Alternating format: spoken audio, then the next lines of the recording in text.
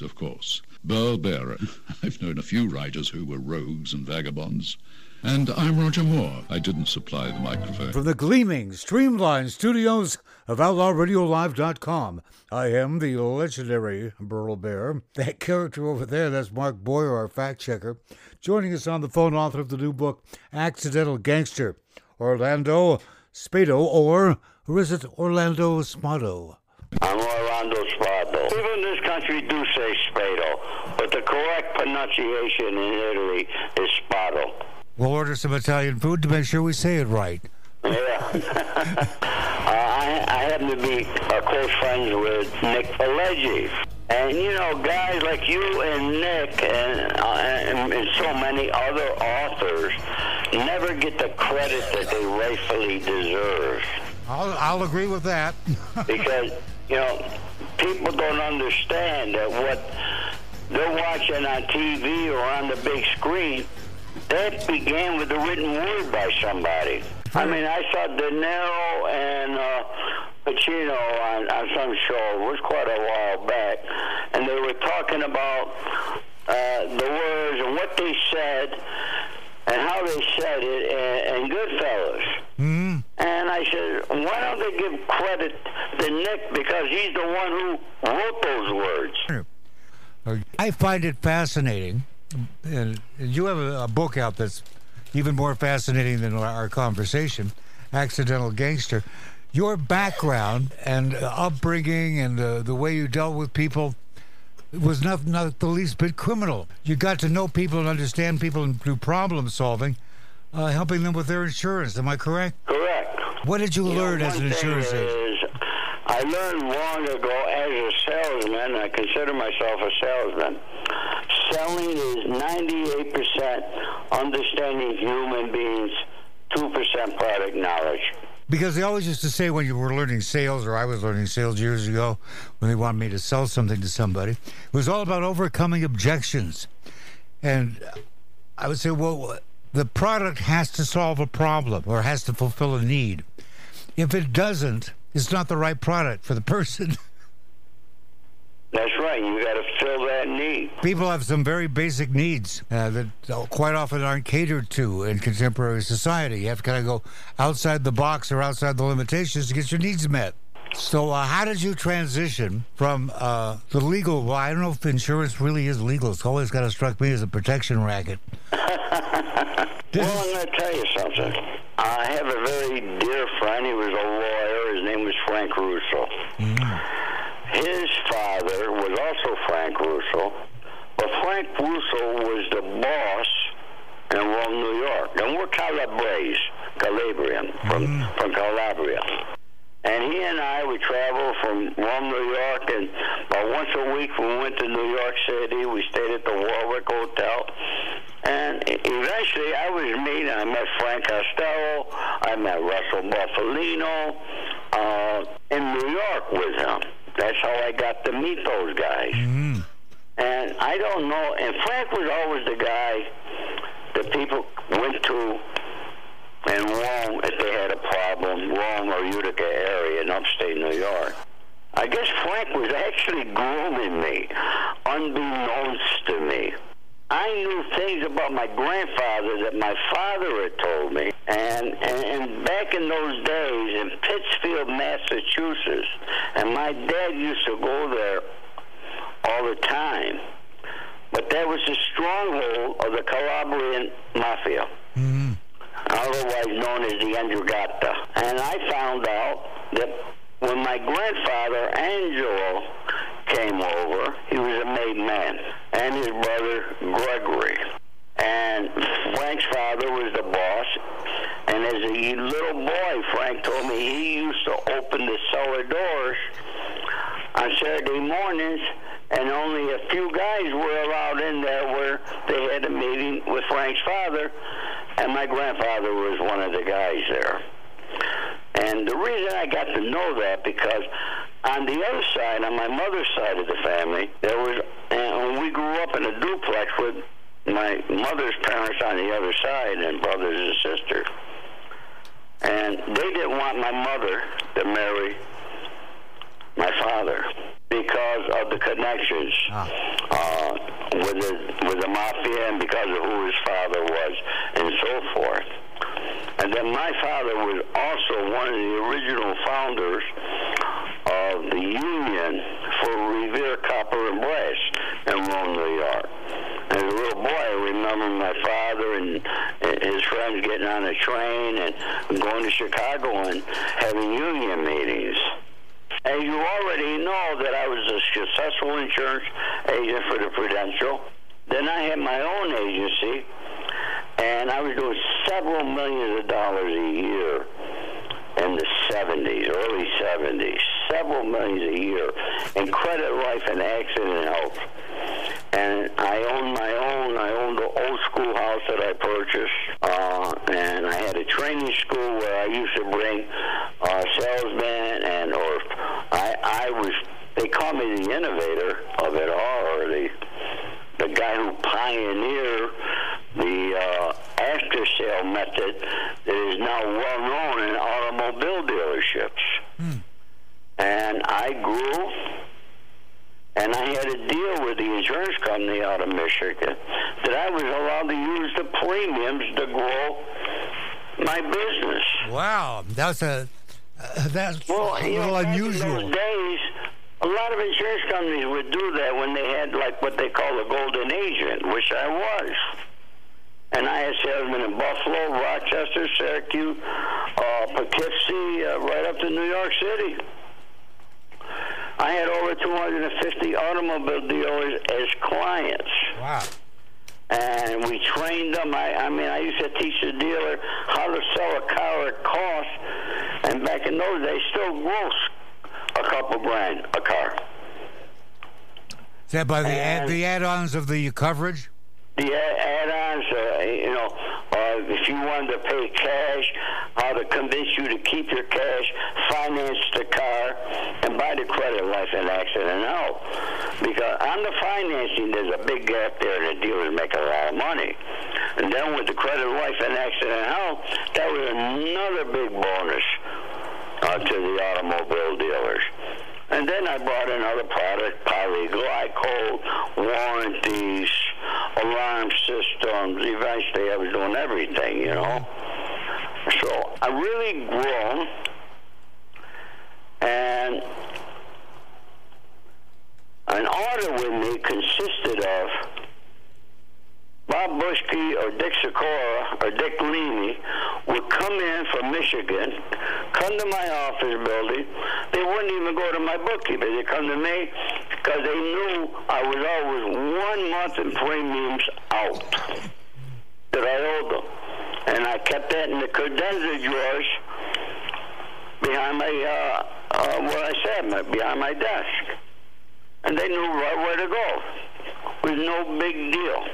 I was growing, they were happy. And then my cousin one day, I always wanted to go national, but I couldn't figure a way how I can go national with my business, because you got to be licensed in every state. And my cousin was going to become a realtor for Century 21, and he came over and asked me to review his contract. So I'm sitting in his office reviewing the Century 21 contract, and there it dawned on me, holy shit, this is how I go throughout the country with mine. I get different agents in each state who are already licensed, teach them my methods. Right. And I put together a business plan, and, and like also too, Frank, we met Dino De Laurentiis, Ralph Serpi, Carlo Ponti, and people like that, and how we met Ralph when he was, Dino, they were filming a movie in New York, across 134th Street, got all the city permits, but then they got stopped from filming because they weren't paying the right guys then. Yeah, so that's important, especially in the big metropolitan areas. Back there in that area, that was very important. So they came to us, and that's why we went to Frank Costello, and we got that taken care of.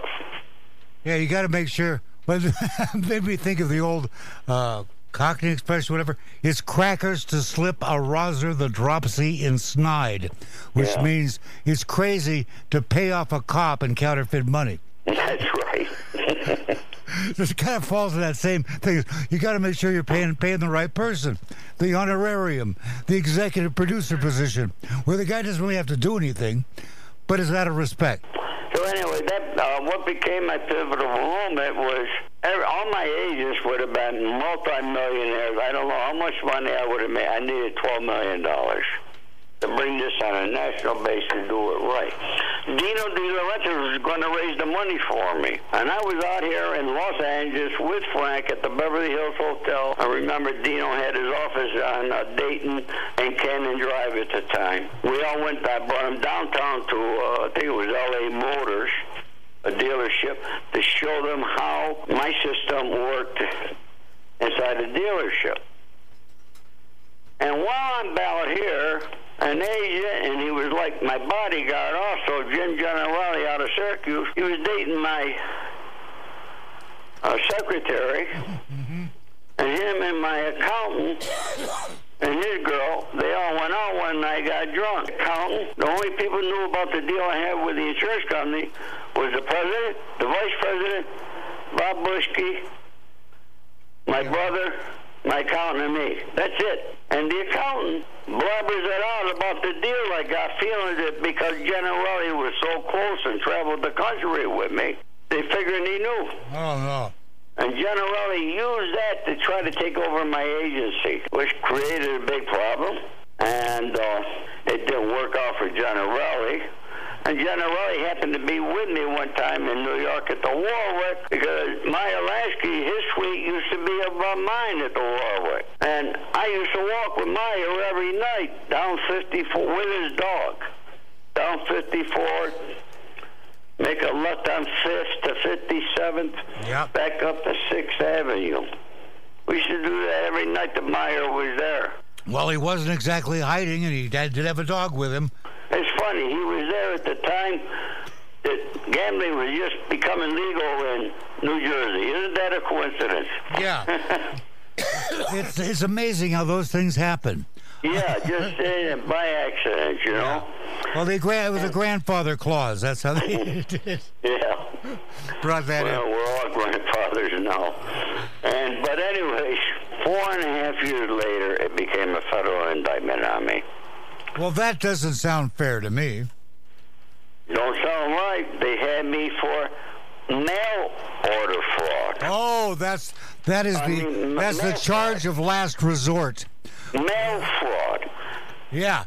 I had a buddy of mine got hit the same thing. Fraud. Because the dealers mail the monthly premiums to me, they call it mail fraud. That's the standard way of doing business. It's very tricky. I had a very good friend of mine who was in the insurance business, and he did a brochure. And in the brochure, it mentioned one of the companies that he was representing that didn't happen to be licensed in one of the states where the brochure showed up. And they got him on federal charges of mail fraud because they were just after him. Yeah. You know, if they could find anything real, they'd find a way of making it real. They tried to make it a real, and quite honestly, they were trying to make it an order. And I really, although I'd known Sonny Franchese, I've had meetings with him. He invited me to his home. Although I knew Meyer, although I was never affiliated with him. But now I could remember in Syracuse, New York, after my lawyer got me 5 years probation on it, and telling the judge, Mr. Spado could go either way. He's a very intelligent person. He can go either way. I recommend that he takes the legal route. Well, you know what? They took my license from me, my insurance license. Now I can't make money doing what the freak I love to do. I got divorced. I lost everything. I ended up with my second wife in San Francisco, which is basically a small city, 7 miles by 7 miles, and I just started doing my own thing.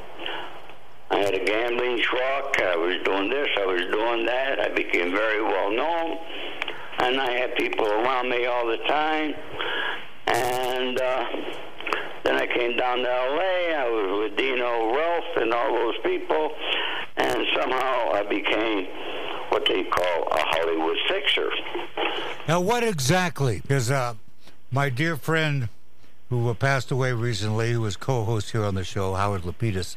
He was one? I didn't hear that. He was my former co-host on this show and a good friend of mine, Howard Lapidus, who's a entertainment manager and occasionally a film producer. Wonderful fellow. A major portion of his job, his work, was getting ahead of crises and fixing them before they became crises. That's right. And that's what we did. Yeah. That's what I did. It's a rare talent to do it. You have to be a real people person, as he was, and as you are, because of your professional background or your training or your intuition. Some people can just read the pulse of the room. For me, I was able to do everything nice, calmly, talk to people. Sometimes I had to talk to husband and wife on divorce situations, and you see a big divorce happening in the newspaper, then all of a sudden everything's quiet and happy. That's because maybe I visited them, or somebody's on drugs. I got talked to them. There's a problem on the set. Actors have a tendency to create problems sometimes. That costs a lot of money if you got to stop shooting. Well, sometimes it just takes a voice of reason, a calm voice of reason, who can be in touch with the moods of both people and find a point of harmony. Right. And that could avoid all manner of problems, including bloodshed. That's exactly how it's done. Very simple, very quiet, and then you don't talk about it. Mm-hmm. I'm going to tell you a quick little story that you might get a kick out of. A real small potato story. I was in Las Vegas, Nevada, and I just got there, and I didn't have a vehicle. These very nice people gave me use of a beautiful showroom new Buick, these call them a deuce and a quarter, Park Avenue. Mint condition, just gorgeous. Second day I have it, it's stolen because I set the keys down on the counter at the 7-Eleven while I'm talking to the clerk. So takes the keys, takes the car, and in Vegas they won't even look for a stolen vehicle for something like 72 hours, 48 hours, something like that. The cops say, well, it probably took it for a joyride, and runs out of gas, they'll park it, or it's going to a chop shop. So I put on my Giorgio Armani suit and get my hair razor cut, and I go to the cab drivers, and I say, I want to know where to go talk to whoever has, shall we say, the influence on both ends of town as far as stolen vehicles go. And he told me. So I go to this guy. I walk in. The guys are looking at me like, who the hell is this? I didn't sit down across from him because that can be considered confrontational. I sat down to his left, which is a good position to be in. And I simply said, someone made a mistake. They took the wrong car. Tell you what, I'll pay you X amount of dollars to make the phone call. I'll pay X amount of dollars to the guy who delivers my car back, and I promise you nobody's going to do nothing. Got the car back. Hello? Yeah, got the car back. No problem. Yeah? Now, if I had gone in there yelling and screaming about something... Was that Herbie Blipsy? No names. He's dead now. Yeah, well... I'm not, thank God. I'm still around. But I learned that a long time ago. You sit down, you talk like a gentleman, you make everybody as happy as they possibly can be, and people are more than happy to smooth the trail for you. You go in there screaming and yelling and threatening, who wants to deal with that? Yelling, threatening, and screaming don't get you nowheres. No. You think a lot of people would have learned that lesson by now. And I have a philosophy. If I can't do what I got to do in 15 minutes, then I'm not doing my job right. Yeah. That's the in show business, they say, at least I do. If you can't put your idea succinctly on the back of a book of matches, you don't have it. Right. You got to be able to say, this is what it is. Concept or not. But if you got to go on, I was just talking to a writer the other day. And he was trying to pitch me on joining him on a project. And I said, "What is it?" And he's going on and on and on and on and on. I said, stop the insanity. I said, "Get back to me when you can give it to me. Like it's going to be listed in TV Guide, the log line, right. you know, 2 lines that tells me what it's about. Then we'll talk." But so did you, when you made that transition, which wasn't really up to you, simply taking your talents and applying those same skills, except, shall we say, in a different genre, in a different environment, say? I mentioned that Jim Generale, and even after I found out about it, and I was trying to sell my agency to become even with the insurance company, he was calling my office, and I could tell he was wired up, and he's asked me questions. "Hey, how's your friend Meyer and Sonny Franchise doing?" And I can remember. "I don't know who you're talking about." Uh-huh. He said, "Well, son, you meet with Sonny Franchise all the time, and, you used to walk with Meyer Lansky." I said, "I had no idea." I said, "Maybe I read those names in the paper or something." And it turns out when I went to court, they were all up there taped. I had a friend of mine, Malibu, used to go for a walk every day. She walked with her buddy Nick. They go for these walks. I said, "What does your buddy Nick do?" She says, "I don't know. We just go for these walks." It was Nick Nolte. Oh, yeah. She had no idea. And it turned out she knew all the people she knew, like, by their first names. She go their whole, but she never really asked, like, "What do you do for a living?" And she wasn't into going to movies, and so she didn't know these people were famous. So she it was kind of a surprise to her to find out, geez, she's famous for something. You could also work the other direction. Bing Crosby's wife was a friend of my sister's. I think maybe they're both gone now. And he says, "I'd like to speak to my wife." "Well, who's this?" "This is Bing Crosby." And the guy who answered the phone says, "Yeah, and I'm Bob Hope," and hung up on him. I did that as a child. You did that as a child? You hung up on Bob Hope? I hung up on Bob Hope. My uncle was a CPA, and was his tax attorney or tax preparer. And he that's okay. Matt Allen, our producer, ignored Jerry Lewis for 20 minutes. So where Jerry hung up on him. Well, it's funny. I did this podcast a few nights ago on the Gangster Chronicles. I heard that. You heard that? Yeah. And it's really big. I'll tell you something. I couldn't believe it. They gotten in 2 days over 12,000 downloads. They told me it's one of the biggest they had, and they get over 70,000 in a month. Yep. That's a good show. It's the first time I'd heard it.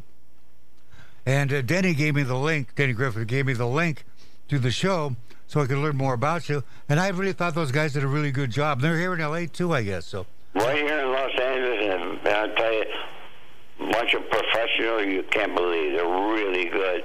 And, I still don't have my book in my hand. And they didn't have a book yet. And, they did, this guy, Alex Alonso, he did his research, and they were good. I'm going to be back on that show. Because I did do a lot with these guys, Haitian Jack, Jimmy Henchman, Wyclef John, Suge Knight, and those people. Oh, boy. So, Howard Lapidus had some Suge Knight stories. Huh? Howard Lapidus, the fellow I mentioned earlier, the entertainment manager, producer, who was a co-host of this show. He passed away a couple months ago, sadly. But he had some Suge Knight stories that just make your skin crawl. And then the other people. I'll tell you, with me, Suge was very respectful, always. Well, that's a good sign in both ways. Yeah. You don't want someone being a jerk to you when there's no reason to. And sometimes people be very, very nice to you, and you got to be afraid of it. Right. You just have to read the vibes, beyond the words. Yeah. So anyway, to finish the story, so I'm sitting here day before yesterday, and, I get, like everybody else, I get 100 robocops a day. But the phone numbers come up on my telephone, on my TV screen. I could tell a robocall from other callers. And this one says, Lighthouse Entertainment. I go, should I answer this? I answer it. Hello? Yeah, I'm looking for Ori Spado. I says, who's calling? My name's Jeffrey Jones from Lighthouse Entertainment. I'm looking for Ori Spado. I said, you found him, Jeffrey. What can I do for you? He said, well, I saw the podcast you were on. He said, we're doing a documentary, and we'd like to talk to you about Haitian Jack, Jimmy Henchman, and all these people, and, you know, you were really close, and I mean, yeah. He said, could we meet with you? I said, certainly. I said, you guys are going to pay me. That's a very good first question. He said, yeah, we'll do something. Let me talk with my partner. Could I have your email? I give him my email. I said, copy my son. He's not only my son, he's my manager, too. Keep it in the family. My son called me. He says, Pops, you know who these people are? I said, I got no clue. He said, Dad, they won an Oscar for a thing called Searching for Sugar Men. Yeah, that's a great documentary. Yeah, he says, these guys are legit. He says, and they sure they want you on. It's already sold to FX. So we're going to have a meeting with them next week. We'll see. Sounds good to me. Our friend Dan Zupansky does a very successful podcast called True Murder. And he's a great journalist as well. Don't be surprised if you get a call from him one of these days. I'd like to get a call from him. Yeah, really a good guy. Yeah, there's a lot of, we've been doing this show here, if we can blow our own horn or play our own violin, for 11 years. We're the America's first, established true crime podcast in America. And after 11 years, I think I might have figured this out, but I'm still learning gradually about true crime podcasts. There's every kind now. There's funny ones. There's ones that are deadly serious. Some with sound effects and drama. Some that have a political bent to them, where they'll bend things to fit their agenda. And we just try to sit here and talk and have a good time and hopefully sell a lot of books. That's the whole intention, trying to sell a lot of books. Yeah. What's the name of the book and where can we get it? The name of the book is The Accidental Gangster. People can go to my website, www.theaccidentalgangster.com, and they can purchase it through there. It brings it right to Amazon, or they can go to my Instagram account, The Accidental Gangster. Well, you got it covered. Plus, how'd you wind up working with Denny, with Dennis Griffin? Oh, Dennis, that's a funny story. We went to school together in New York. I didn't know that. Yeah. Denny was one of the very first people I ever had on this show. You won't believe this. The last time I saw Dennis Griffin, I was stationed at Schofield Barracks in the Army. And I used to meet girls. Hawaii was great. Yeah. One Sunday, I met this girl, and she had to be a 12 from Chicago. She was with her mother. And I gave her such a bullshit story. Here I am, 18, 19 years old. I'm telling her I own all these restaurants, and I gave her a bullshit story. And now I got a date with her for Monday night, the next night. And then I started thinking, and I said, Ori, why the hell did you bullshit her? You didn't have to do that. I got too embarrassed. I said, freak, I stood her up. Oh, no, and she was a 12. Yeah. So now, even in Hawaii at 18, 19, everybody at the international marketplace, everybody knew me. You got to remember something. I was 18 years old, making $74.50 a month. I had an apartment in Waikiki, and my rent was $150. So I was pretty good with $74 a month. Hell yes. So I'm walking, and I'm ready to turn and I look across the street, and I see the girl with her mother. Uh-oh. I put my right hand up. I'm trying to dodge her. I make a turn, and I bump into this guy, because I'm looking down at the ground, and I could tell a Navy uniform. I look up, it's Dennis Griffin. What the hell? So we talked. We had went somewhere, had a drink. And then one day I had to go to Tripoli General Army Hospital, I don't know, get shots and that there. We used to go there. And, you know, you're in the service. I didn't want to go back to the barracks. I'm walking around the halls of the hospital, and I see this guy with freaking crutches on his legs, his arms up. I mean, and he's going, Ori, Ori. It was Dennis. He was in a car accident. It was pretty bad. So I went in and talked. He asked me to call his mother, let his mother know he was all right, which I did. And that was the last time I saw Dennis. Until now, I happen to be represented by one of the most prestigious entertainment law firms in Hollywood. Hirsch, Wallerstein, Hayem, Matloff, and Fishman. And George Ham represents me over there. And when I got out of prison, George and I met at the Four Seasons. And I told him, I said, George, all these people coming to me, they want to do reality shows, they want to do this. I said, you know, I've been around this town. I know the bullshitters. That's the majority. He said, I want to tell you what you got to do. You got to write a book. I know your story. He said, we'll get a movie made. I said, really? I said, you know, George, I actually thought about it. He said, find a co-writer or something like that there. So I started calling around different people I know that are writers, but they're script writers, not book writers. Yeah. So I said, the hell with it, and I sat down and I just started writing myself on my computer. And I was probably a third of the way through when I called my cousin back east, and he said, someone wants to say hello. And there was another kid, Tom Burst, that I went to school with. Bring him up to date. I tell him what I'm writing. And he says, do you remember Dennis Griffin?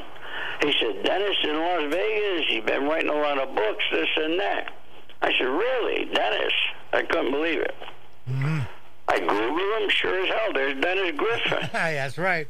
He owns that town. I emailed him, he called me immediately, and here we are. Well, I'll tell you, I just first met him, and I was doing this show, and I've been writing some true crime books. And I went to Las Vegas, not necessarily to work, although I've been doing promotional work in Vegas since the 70s for Gary Nassif. But anyway, I get to the airport, and there's this bookstore there. It's got all of Dennis's books. I mean, anybody who gets stuck in Vegas for more than an hour to change planes is going to wind up buying one of his books. It's a heck of a deal for him. Really? So I always tease him that, you know, that's his primary source of income is that bookstore in the Las Vegas airport. See, airport's a very good place to buy books, audio books, big seller. And I just found out that Wild Blue Press is a print on demand or something like that. Yeah. I know the history on this because I didn't make a lot of money several years ago because I had a print-on-demand publisher before the industry had adapted to it. Well, now, because of the technology, all your big publishing companies are using the technology where why print up 100,000 copies of a book and have them sitting in your basement if they haven't been sold? Right. But with print-on-demand, the technology is such that if we're out of books and I got an order for 5 books, they can fill the order. You know, press a button, print the book. And it makes it possible for the authors, such as you and I, who both happen to be with Wild Blue Press, to make more money faster because the royalty rate is higher and they pay every month, as opposed to the royalty rate being less than half of what they pay and being paid twice a year. So, wait a minute, Burl. What? Wild Blue Press is paying you? Yes, real money. Wow. Any possibility you can reimburse me for your chicken breasts? No. Oh, just you write that off under research. Can I write it off under I'm an idiot? Yeah, that works too. Well, you know, I copied my son on all my email, and I was pissed because I wanted it as because I had an event planned if I could do a book signing at the Barnes & Noble at the Grove, and then another book signing at the Amazon bookstore in Century City. And they said they don't carry the book. Yeah. What do you mean you don't carry the book? That's right. No, I was told Ingram's the biggest distributor. No, it's a print on demand. I didn't know what it meant. It means they print it on demand. I'm writing to Wild Blue Press, and I copied my son. And my son calls me up and says, Dad, why are you so pissed? He said, Dad, don't worry about that, he says. He said, 95% of the books are sold on Amazon. People don't go to stores no more. That's right. And I learned something else you'll like to know. Right after I get done choking on this Cheeto, when people buy a book, they download it, right, electronically. Yeah. You will actually be paid by the number of pages they read. And it's a small amount, like 0.04% or something. Burroughs. Really? But it all adds up. It's a technology of how they keep track of how much of the book someone reads. Amazes me. But the publisher gets paid. And I was totally unaware of this strategy until I was talking to Michael Cordova at Wild Blue Press. And they have a package out right now. It's an incredible deal. 3 books, one of them being mine, Murder in the Family, one by M. William Phelps. Wow, I lost, Burrow. And 44 minutes. Yeah. And Steve Jackson. 99 cents for 4 books. And yet, you make money. Yeah, Mike was telling me something about that. I didn't quite understand how it works. The part that only concerns me is that the check is in the mail. And that's the only thing that, I had a long talk with Dennis today. I said, there's a lot of stuff I didn't know, and nobody told me about it. I mean, God damn it, I'm 74 years old. Hey, we're about the same age. You're just got a few months. I'll be 75 next month. And, you got to remember, I was in prison also. So, I mean, all this newfangled shit, I'm lucky I'm able to freaking do email. And, and my son gets pissed off at me. And finally I told my son, I said, Anthony, you lived with me when we bought the first computer. I said, you taught me. I said, the computer was in your room, and I used to go in there 6 a.m. in the morning, and I'd ask you, how do this and do that? He said, yeah, Dad, and I tell you 1,000,000 times, you still don't know how. I said, Anthony, you could tell me 10 million times again, and I'm not going to know how. I got a mental block. Probably the same with a VCR. How do you change the time on the clock on your VCR? Blink, right. blink, blink, blink. Blink, blink. I mean, it's just what is happening in today's world with the technology is amazing.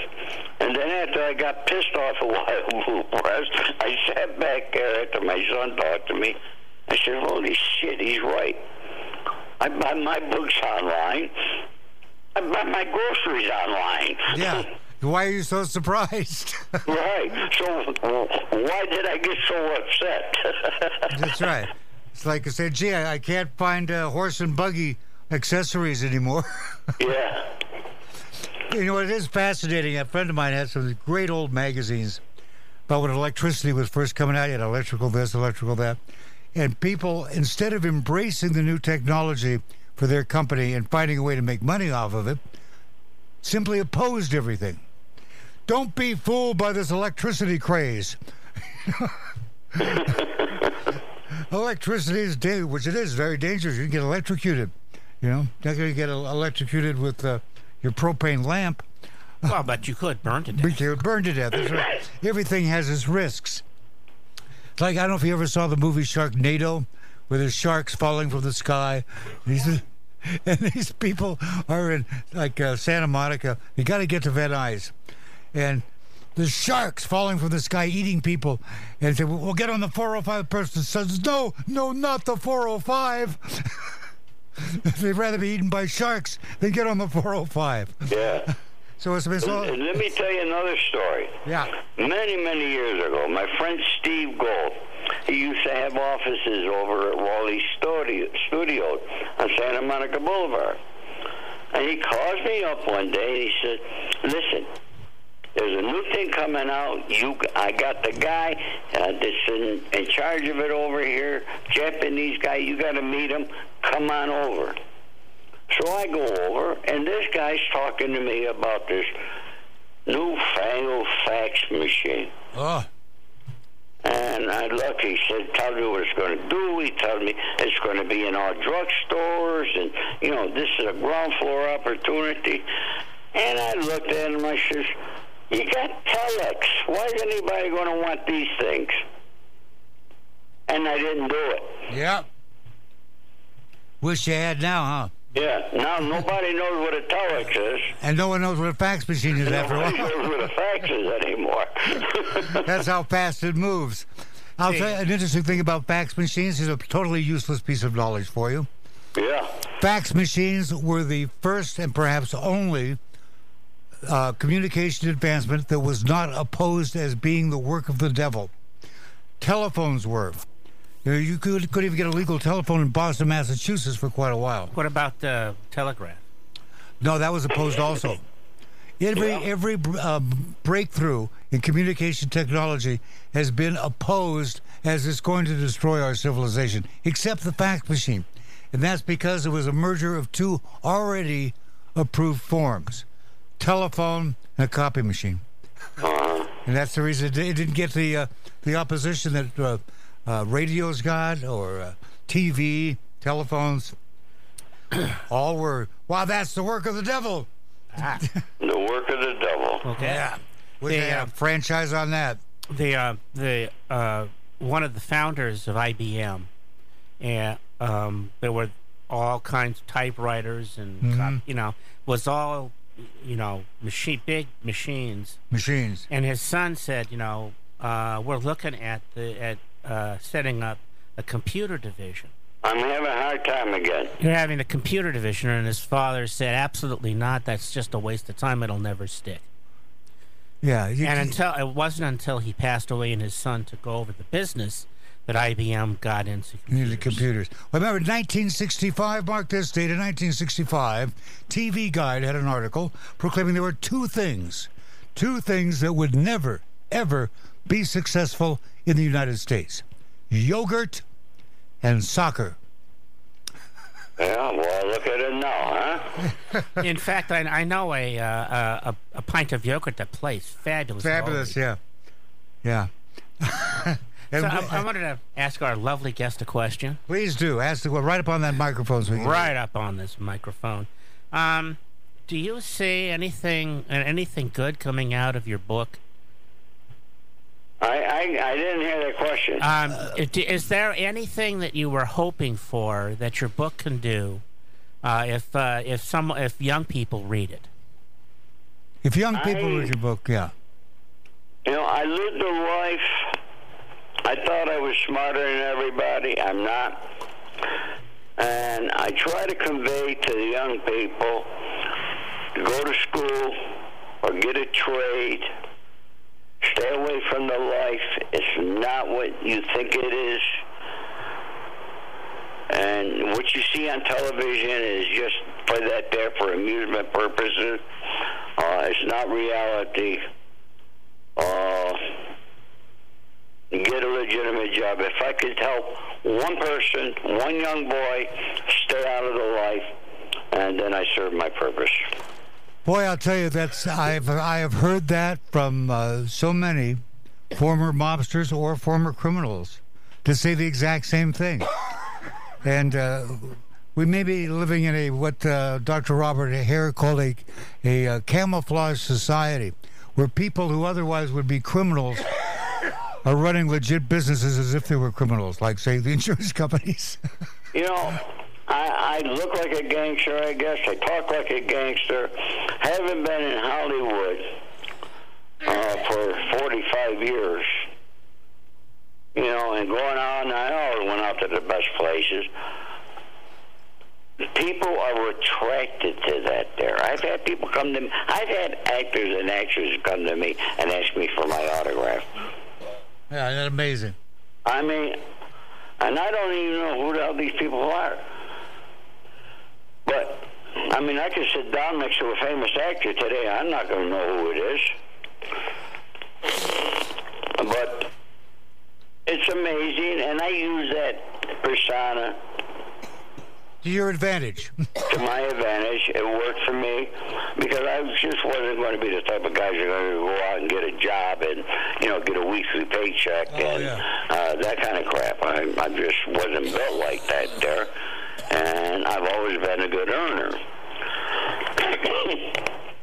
Well, that's a nice trick if you can do it. They say most men in our society, most men will spend more time and more thought picking out a tie than they will in choosing a career. That's right. See, that wasn't going to fall into that either. You know, the same thing. You know, I just could not see myself in that cubicle. You know, I was just like, my way. You can't go for what you feel in your gut. If you follow your passion, unless it's 16-year-old twins, if you follow your passion, it's probably what's going to work out for you. Yeah, the only problem is the older we get, the tougher it gets. Well, you notice that, huh? Now, you're only a couple years... I think I'm still 20. Yeah, I got the same problem. Well, that's a generation. You know, there's actually been studies done on this. It's a generational thing. People in our age group, and we're about the same age, we tend to think of ourselves as still being young. And we're not turning things over generations ago. You know, generations, what, 7 years? The younger generation got skipped over because we kept doing it. Yeah. Hey, the old clock on the wall says, if I was a cartoon, someone would shoot my bird. What's the name of the book again, Burl? Accidental Gangster. And this guy's more famous now than he was a year ago. And if he and I can both stay alive another 10 years, we'll get rich. Let's do it 20 years, bro. I love All it. right. I love 20. that. Love Plus, that. we're both the same town, so we got to get together. Thanks for joining I got us. a couple more books in me. Hey, good. Excellent. So do I. Thanks for being on the show. We'll have you back again, and you and I will get together for lunch one day here soon. Burl, what's next? Magic Matt Allen and the Demons of Decadence, including you and I. On OutlawRadioLive.com. All of these lines across my face tell you the story of who I am. So many stories of where I've been, and now I got to where I am. But these stories don't mean anything when you've got no one to tell them to. It's true, I was made for you. I climbed across the mountain tops, swam all across the ocean blue. I crossed over lands and I broke all rules, and baby I broke them all for you.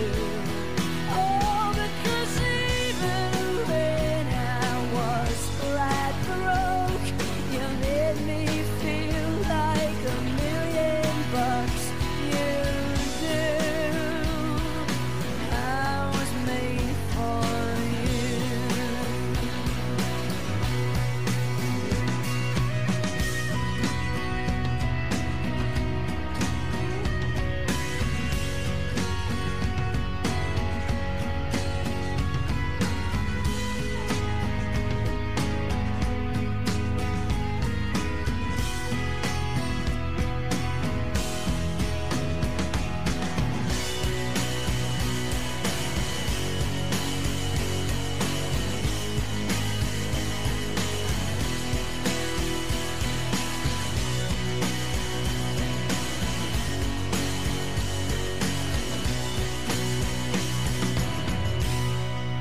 You see the smile that's on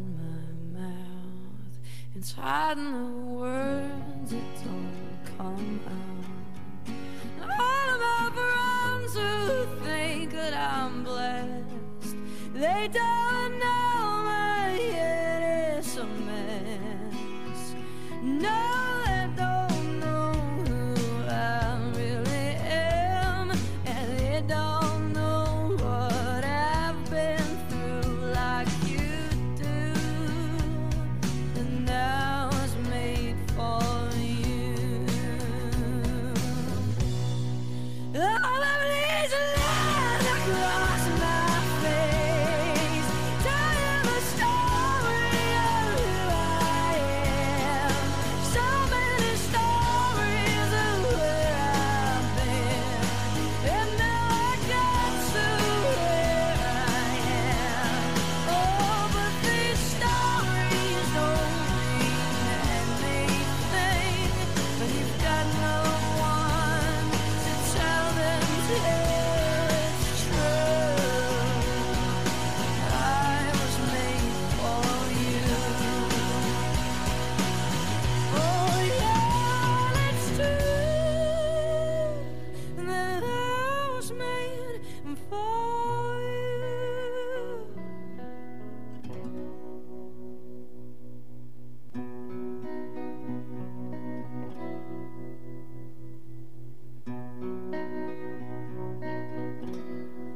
All of these lines across my face tell you the story of who I am. So many stories of where I